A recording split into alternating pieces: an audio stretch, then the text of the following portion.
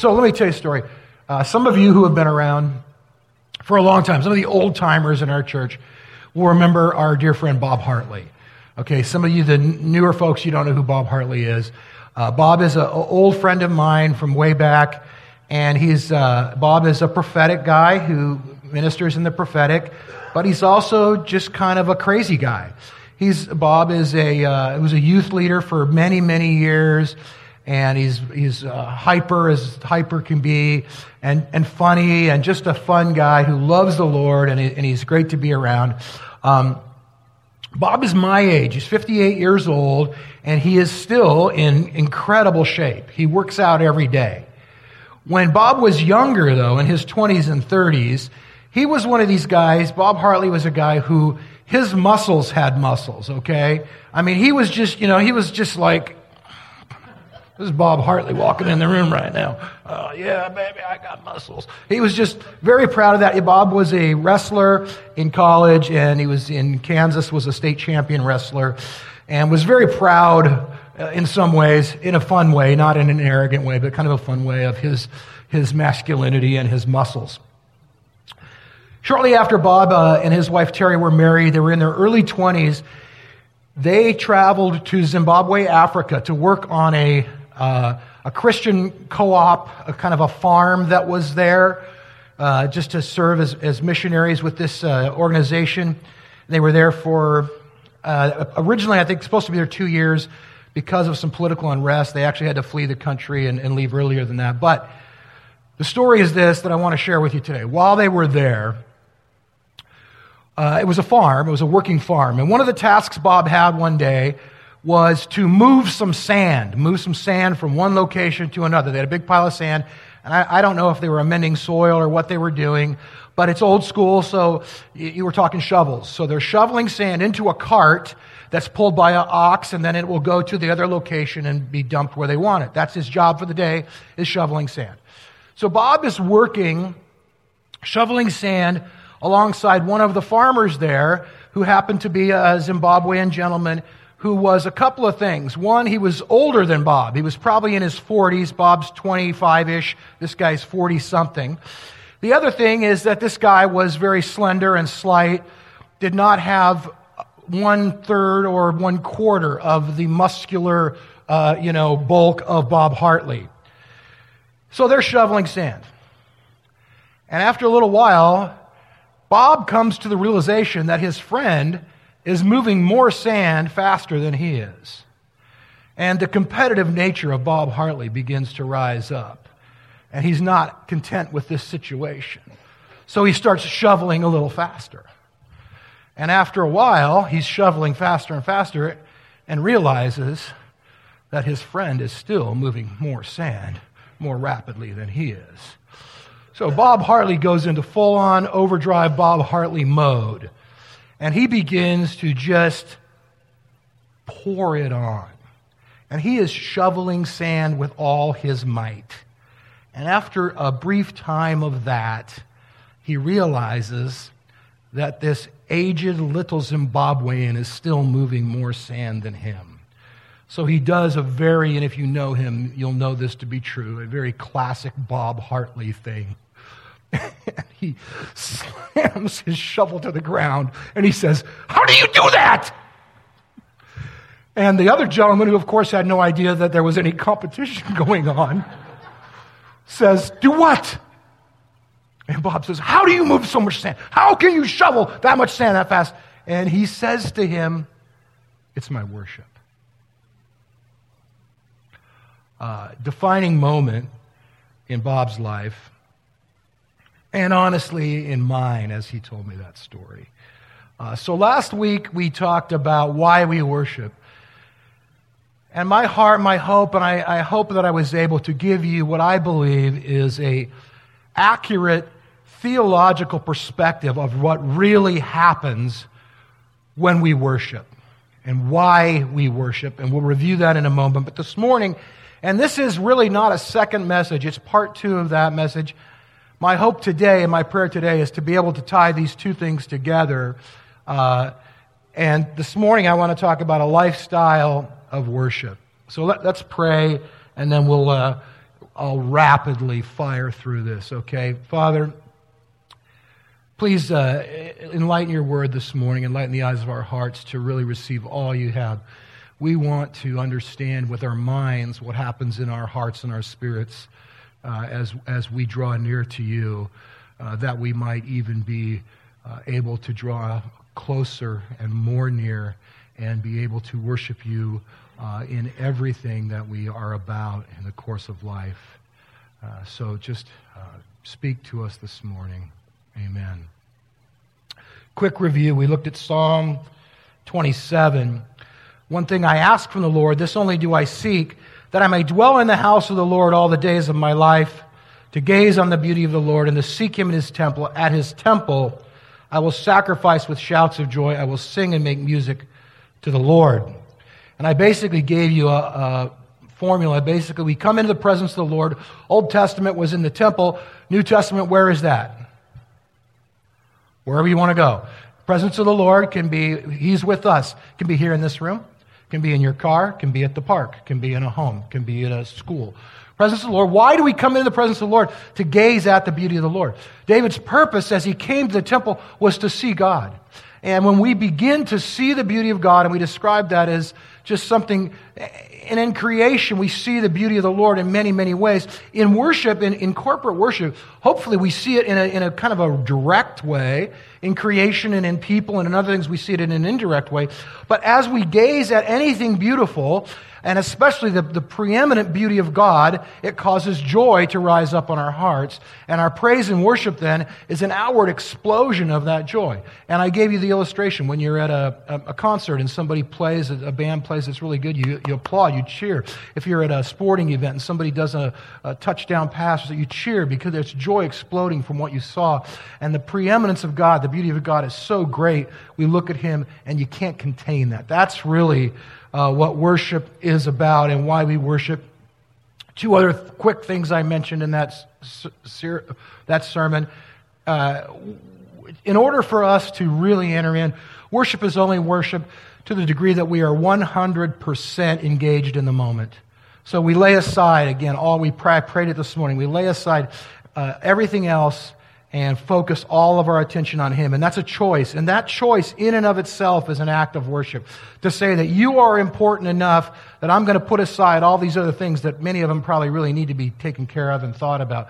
But for this moment in time, this 20 minutes, 30 minutes, whatever, this hour, I'm going to lay those aside and I'm going to give you my attention. And the last thing, it was a little encouragement from me to you, is that worship is all-encompassing, our whole person, and it involves not only our minds, our spirits, our hearts, but our bodies. And Scripture teltells us to raise your hands, clap your hands, dance, shout, sing, lay down, stand up. And so move, get up. You guys sometimes are getting better at this. I want to see, a little more of this. So it's a personal encouragement. Freedom in worship. And I won't go into it today. We don't want to hurt anybody, but we want to be free. So the legend of Sword Boy lives on. Anyway, so I want to transition into this morning. That process that we just described is absolutely certainly worship, right? It's worship. And it is a very, very important dynamic or dimension of our discipleship, of our Christian lives. But it's not the whole picture. That's not all of it. We are called to worship God with our whole lives. And here's, I believe our Western mind, we are very rational thinking people, and we have a tendency to compartmentalize. And one of the things we compartmentalize very often is sacred and secular. This is sort of my sacred activity. This is religion. This is Christianity. Over here I worship. Maybe I serve. I do Bible study. I pray. And then I go to work. I raise my kids. I do whatever I do. That's sort of secular activity. So we make those compartments. But also even within the sacred part, we sort of compartmentalize that. Worship is here. Service is here. Study is here. Devotion is here. I think that we need to take on a more holistic mindset and begin to look at our lives. Keith Green, when I was young, most of you don't know him, but was a Christian musician, one of the very early Christian musicians, and he was just a passionate, he wasn't a worship leader per se, but he really was. And he had a song that said, I make my life a prayer to you. And I think we make our lives an offering, a sacrifice of worship to the Lord. And everything we do fits into that category. When we're at home on Monday doing chores, we have a mindset that I'm doing this unto God and I'm worshiping Him. And when I'm at home group or when I'm at the office or when I'm at school, I'm worshiping God. When I'm with friends and family, I'm conscious and aware of His presence here right now. And I'm looking for the beauty of Him. And I'm experiencing joy in my heart at what He's doing in your life. And that's worship. And all of those times in all of those places are opportunities to ascribe worth to the Lord and to give Him glory. We're encouraged towards this a number of times in Scripture. In 1 Corinthians chapter 10, Paul says, so whether you eat or drink or whatever you do it all for the glory of God. The issue here is kind of freedom in Christ. He's talking about, do we follow the law? Should we eat meat sacrificed to idols? Do we drink? Do we not drink? What do we do? Paul's saying, make a decision, but whatever you decide, whichever way you go, however you choose to live your life, do it under the glory of God. Do it all unto Him. And then in Colossians, totally different context. Here he's talking about just living your life out unto Christ, but he says the same thing. Whatever you do, and here it's not eat or drink or whatever, but in word or deed, whatever you're doing, do it all in the name of the Lord Jesus, giving thanks to God the Father through Him. Do everything you do unto the Lord. The verse that I really want us to focus on today, and the one that we'll kind of keep coming back to, is in Romans 12, verse 1. Therefore I urge you, brothers and sisters, in view of God's mercy, and in the previous chapter he had talked about the mercies of God, in light of that, offer your bodies as a living sacrifice, holy and pleasing to God. This is your true and proper worship. Your bodies, Paul says, is not just your physical being. What he's really talking about is your person, everything that makes you you. Offer that to God as a living sacrifice. Now, here's the thing. We hear this, and we sort of hear it through one lens, right? But the truth is this was a shocking statement to the original audience. They would have heard this very differently than us, and this is the reason why. Because we don't really have a realistic concept of sacrifice in the context of our normal lives, right? Do any of you offer sacrifices regularly? Okay, I'm kind of glad to hear that. Generally speaking, in our culture today, if you hear something about someone offering sacrifices, it's not good. It's some creepy guys in the woods somewhere with dark cloaks and a missing cat. And it's not a good thing. I'm serious. But here's the point. To Paul's audience then, sacrifice would have been a very different thing. It was a reality in their lives. They would go to temple and offer sacrifices. And there was a sacrificial system that was a regular part of their lives. And so there were different sacrifices for different things. Some things you would offer a large sacrifice, a bull or an oxen. Other times a goat or a lamb. Sometimes a dove or a pigeon. There were different sacrifices. But there was one universal thing that was the same, that was true of every sacrifice. They were all dead. Okay? When you offered an animal for sacrifice, it was going to be dead. It was going to be killed. The priest was going to slit the animal's throat, drain the blood out of it, quarter it, and throw it on a fire and burn it. It's dead. Completely, totally dead. No life. Paul says, offer yourselves, present your bodies as a living sacrifice. They would have gone, wait a minute. The idea of sacrifice is that you gave it all up. That little animal, maybe it wasn't their choice, but they gave everything they had. And Paul's saying, that's what I'm asking you for. As much as that sacrifice was given completely and totally over to the Lord, I want you to give your life completely and totally over to the Lord while you're alive, while you're living. You're a living sacrifice. Your whole life is to be given as an offering to God. And not only that, but it's holy, which simply means it's consecrated, it's set apart unto the Lord.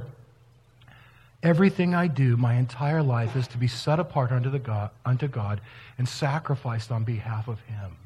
Whatever I'm involved in, day in and day out, is a sacrifice to the Lord. And Paul says, this is true and proper worship. Now, there are two different, there are a few different words, but there are two primary Greek words that are translated into worship in English.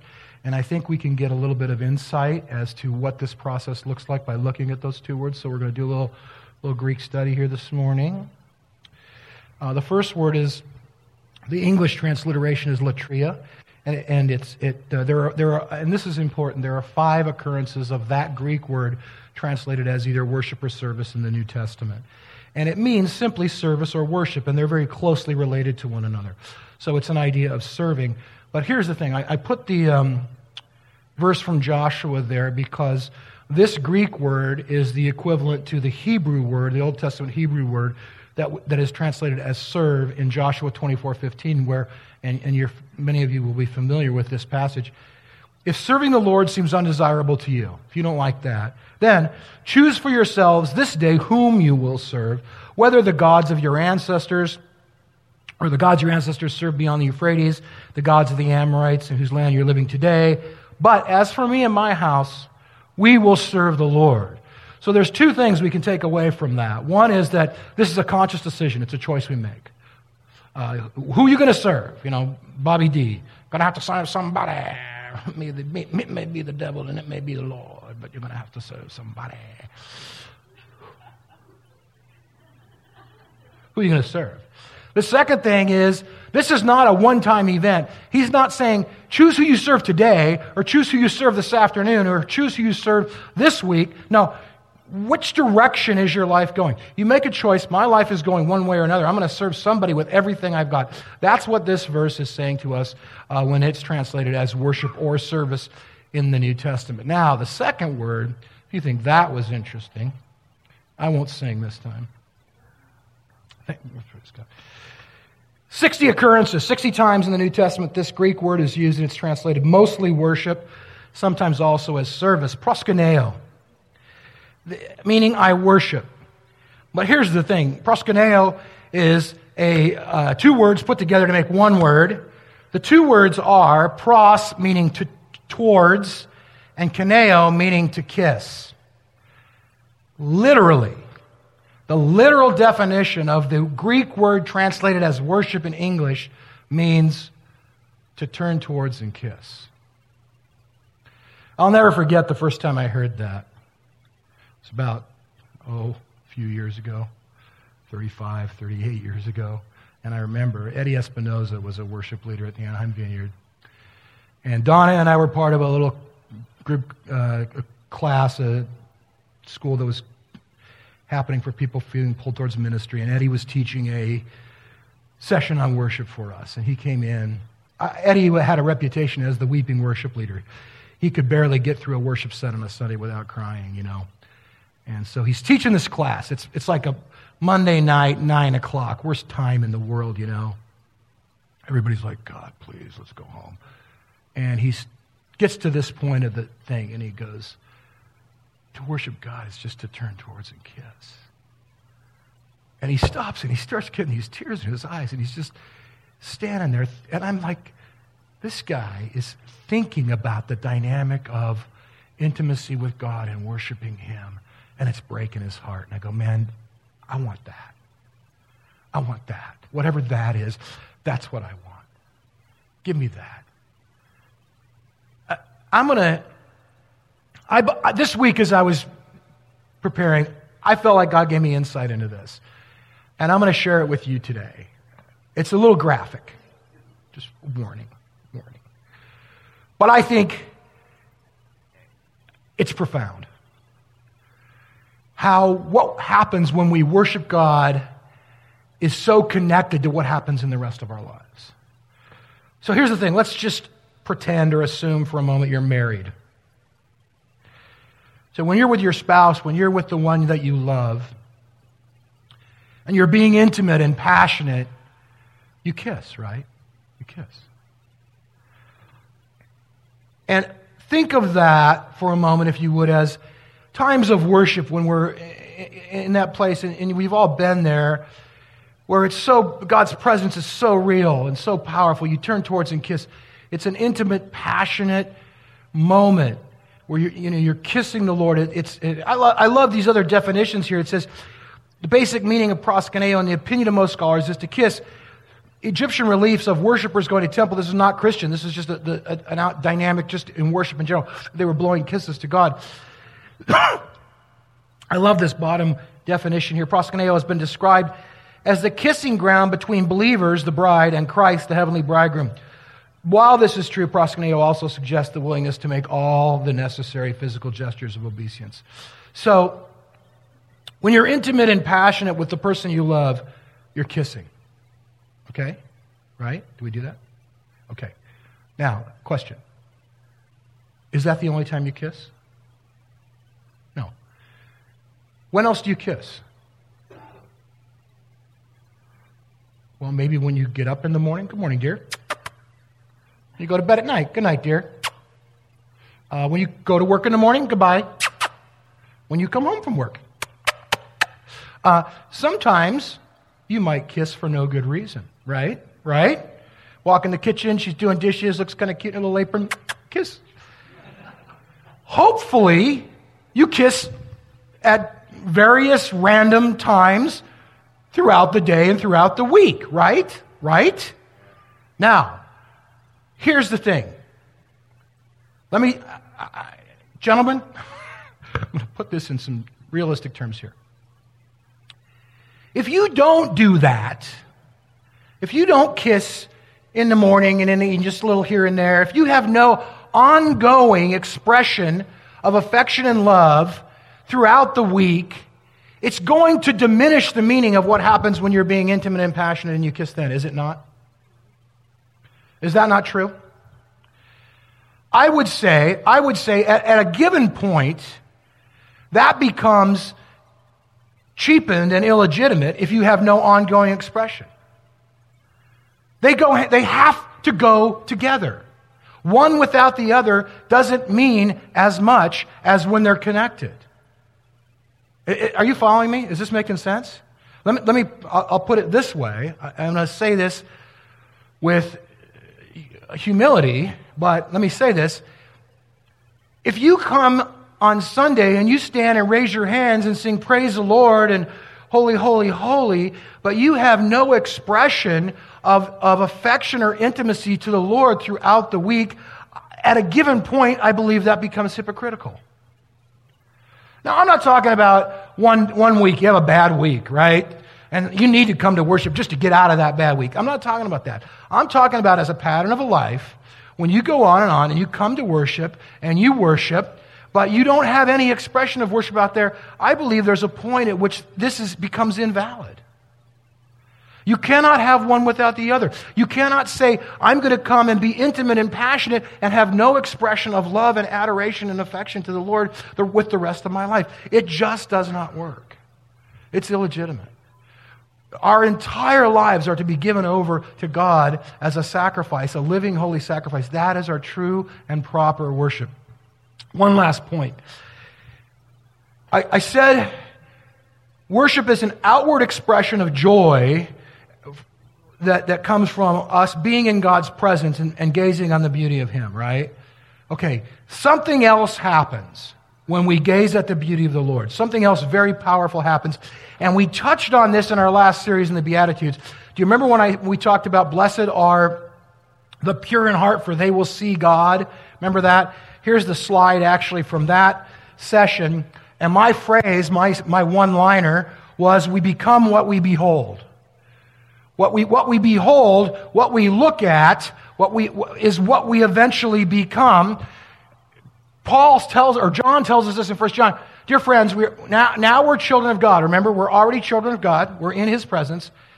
But what we will be has not yet been made known. We're not full. We are children of God, but we're not complete. We're not done yet. We're going to be something else. We know when Christ appears, we shall be like Him. Why will we be like Him? For we shall see Him as He is. So the more we see God now, the more we become like Him now. And when we see Him fully, we become like Him fully. We become like what we behold. You become like what you look like. So here's my last point. Worship is transformational. Worship is transformational. As we gaze at the beauty of the Lord in His presence, we become more like Him. We don't see, this is where the whole thing, man, the legalistic thing is just, no. We don't become more like God by trying harder to be better. I'm going to tell you, you lose. You become more like Him by looking at how beautiful He is and allowing His presence to transform your life from the inside out. As we gaze at the beauty of the Lord, we become more like Him. This is what Paul means in 2 Corinthians 3 when he says, I love this verse. We all who with unveiled faces, he's comparing us to Moses who had a veil over his faces.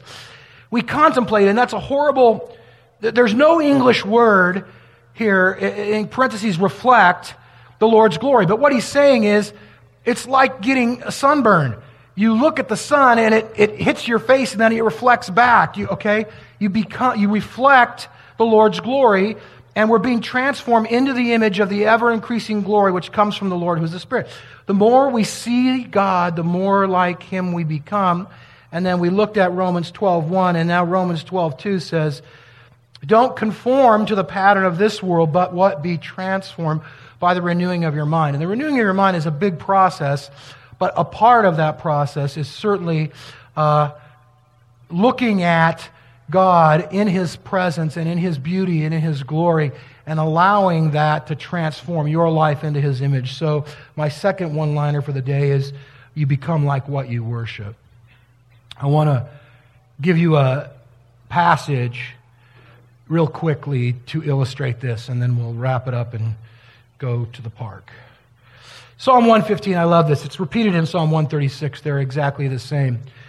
Who do the nations say, where is their God? Why do the nations say, where is their God? The answer from what would be the church today says, our God is in heaven. He does whatever pleases Him. The point there is that physically, you can't see Him. Okay, they see their gods. You can't see our God. He's in heaven. Their gods you can see. Why can you see them? Because they're idols made by human hands. They're all around. They're little statues. And here's what he says about them. They have mouths, but they cannot speak. They're like a little animal, right? They have a mouth, but it doesn't work. They have eyes, but they cannot see. They have ears, they cannot hear. They have noses, they cannot smell. They're not real. They're inanimate objects. They look like real things, but they're not real things. They have hands, they can't feel. They have feet, they can't walk. They can't utter a sound with their throat. And the punchline, those who make them will be like them, and so will all who trust in them. If you worship, if you put your trust in those things, guess what? You become like what you worshiped. Now, let's just say, if you are worshiping the living God, that's good news. Because why? You get life. If you're worshiping something else that's not living, that's bad news. Because you become like what you worship. You lose life. Look, you can choose whatever you want to worship in this life. You choose, people worship money. You want to worship money? Go for it. You can do it. Guess what you end up like? Ebenezer Scrooge, man. And I don't mean at the end of the story. I mean the beginning. You're a crotchety, cranky, lifeless guy. You want to worship power? Worship power. Go for it. Do it. You know what the end game is? You become Hitler. You become Idi Amin. You become some kind of a megalomaniac who cares nothing about anything except the power that you have. But if you worship the one true living God who's gracious and compassionate and beautiful, then what happens is you become like Him. Worship God. We have life. It comes into us. Here's the deal, guys. Lifestyle of worship. You become like what you worship. We have mouths, but we can speak. And we can speak words of life and truth and words of healing and words of encouragement and words of grace and words of God's life to other people. We're not lifeless statues. We have the presence of God in us, and we have eyes, but we can see, and we can see Him in other people, and we see people as God sees them. And you look at somebody and you say, that person is of inestimable value. There's no way you can assign a value to that person because God says they're worth infinitely more than that, and I see them as He sees them. And at that point, I'm telling you, you don't see gender, you don't see race, you don't see age, you don't see any of that stuff anymore. You see the beauty of God in the hearts and lives of everyone around you, and it's unreal. It's totally, totally different than anything in the world. We have ears, but we can hear. We listen. We hear God's voice. We hear that still small voice. We allow Him to guide and lead our steps and to direct the course of our lives day by day, moment by moment, wherever we go. We have hands and feet, but we can feel, we can walk. It's real. A lifestyle of worship is giving glory to God with everything you do, every act you do, every action, your whole life is surrounded by God's presence when we really begin to think and look and live this way. Paul says that is true and proper worship, to live that way. Okay, let's stand.